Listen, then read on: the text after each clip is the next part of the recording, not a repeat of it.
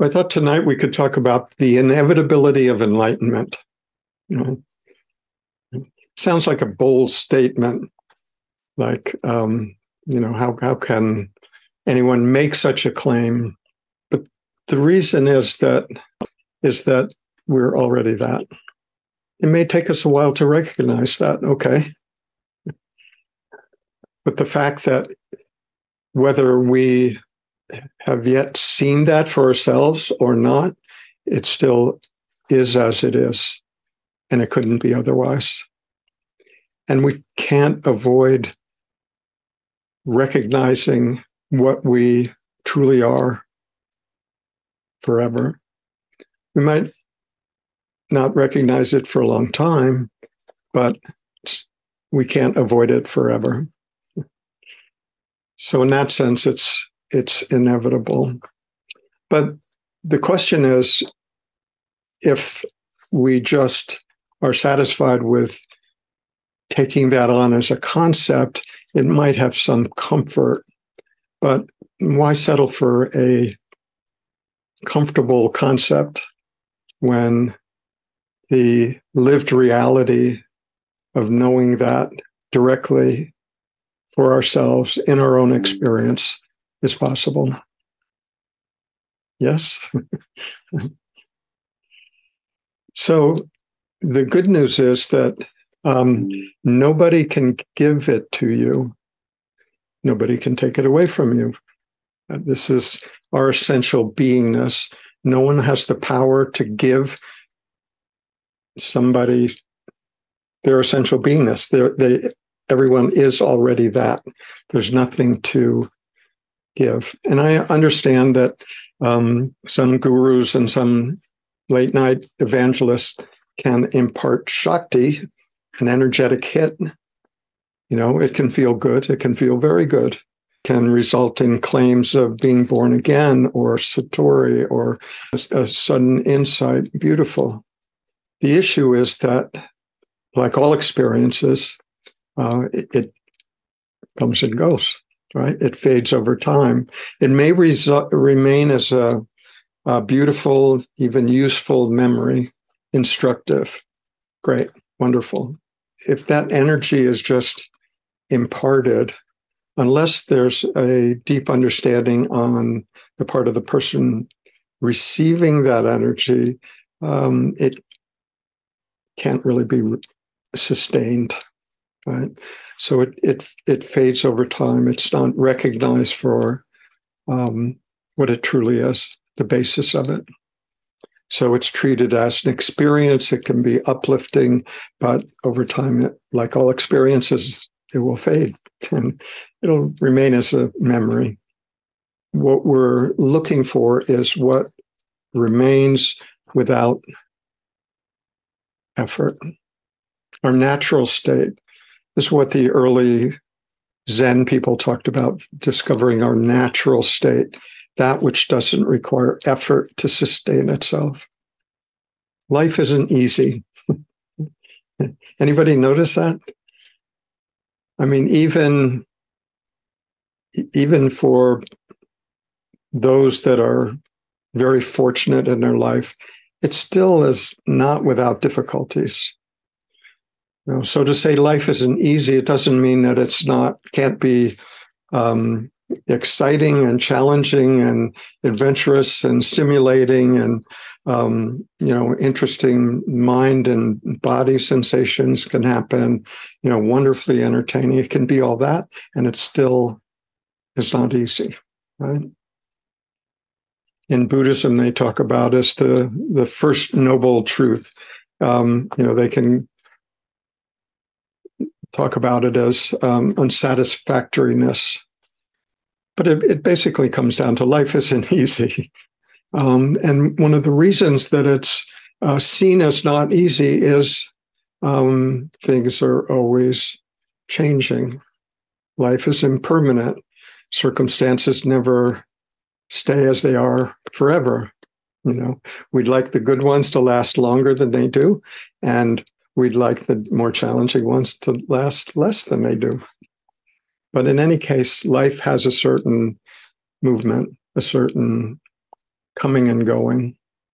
If we accept that on its surface, I mean, like truly accept that, we won't ever succeed in making life just comfortable and smooth always. Things happen, right? This is what the Buddha said 2,500 years ago, talking about it. One of the characteristics of life is that it's impermanent. Yes, it's obvious. It's our everyday experience, right? But somehow we think, yeah, but I can sort of manipulate it, right?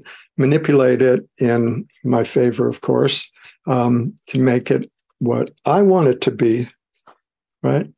Manipulate it so that this body mind has more of the pleasurable experiences and less of the unpleasant ones. But the pleasurable ones and the unpleasurable ones are just ways that we have of interpreting what's happening, right?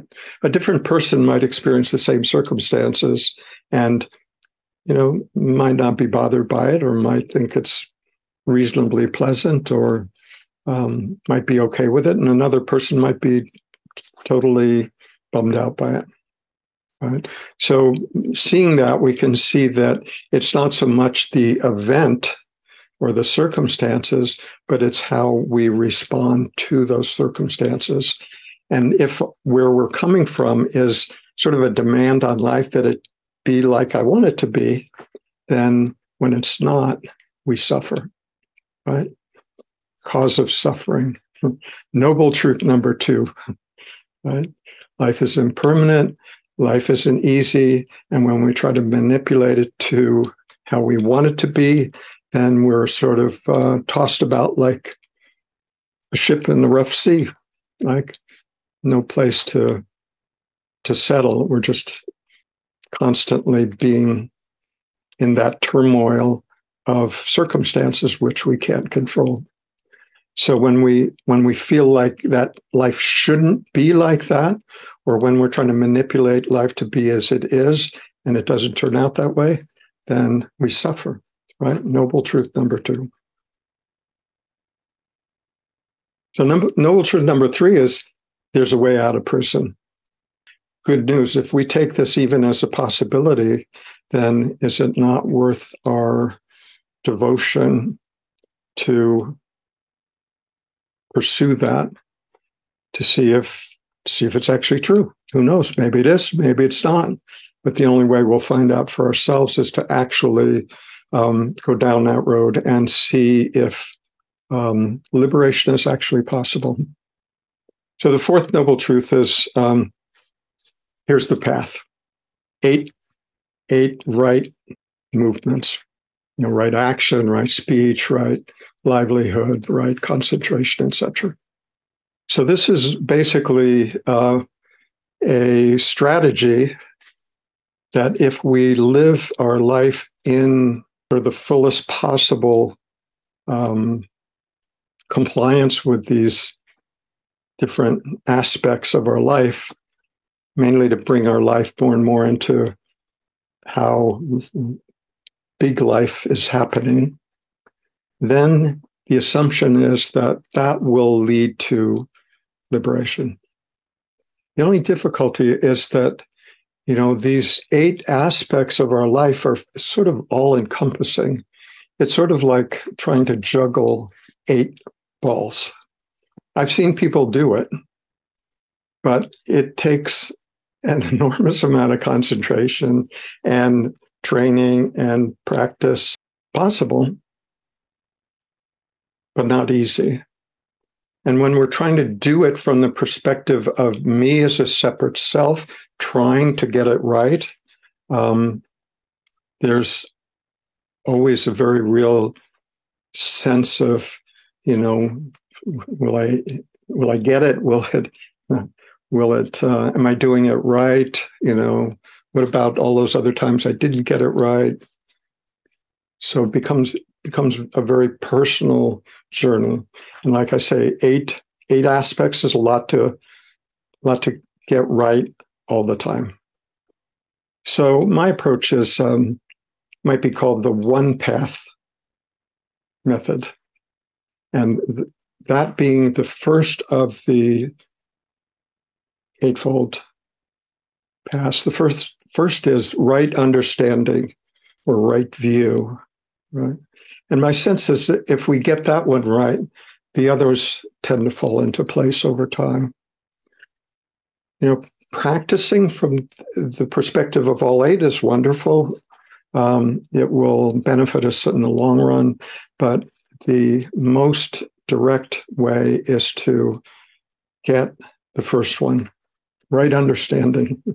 Right understanding just means the recognition of who we truly are, the right perspective, right? The right view. If we get that one as our essential being,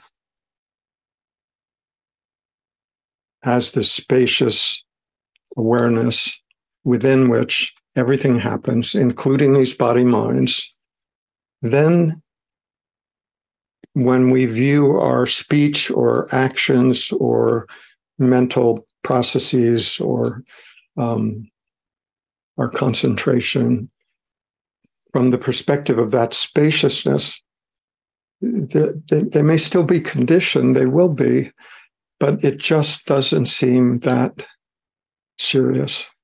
Right?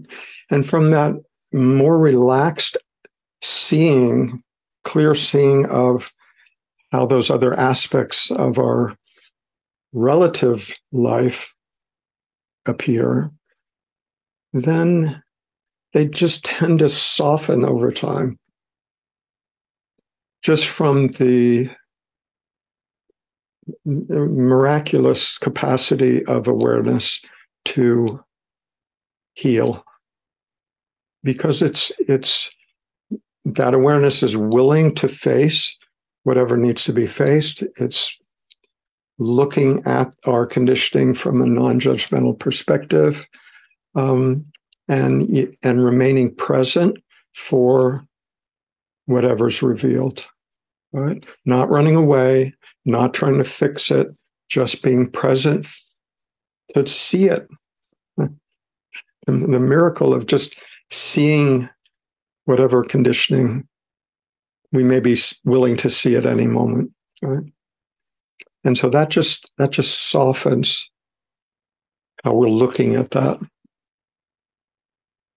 So this sense of coming back to this spaciousness, this presence, if we really see that, not as a concept, not as a belief, but just sense into that directly and just stay with that often during the day.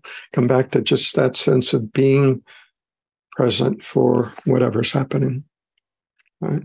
And then during the day, of course, some things, we like and some things not so much. Our job isn't actually to love everything, to try to manipulate our feelings. Of course, from the perspective of this body-mind, of course, we're going to prefer some things over other things, of course. So why fight that? But just see that as not the ultimate nature of who we are, right? So we can see it. We can say, now this is pleasant. I'm enjoying this. Great, wonderful. This is more challenging. Okay. Are you willing to experience that also? Doesn't mean we have to like it, right? The question is much simpler. Are you willing to experience it? Whatever it is.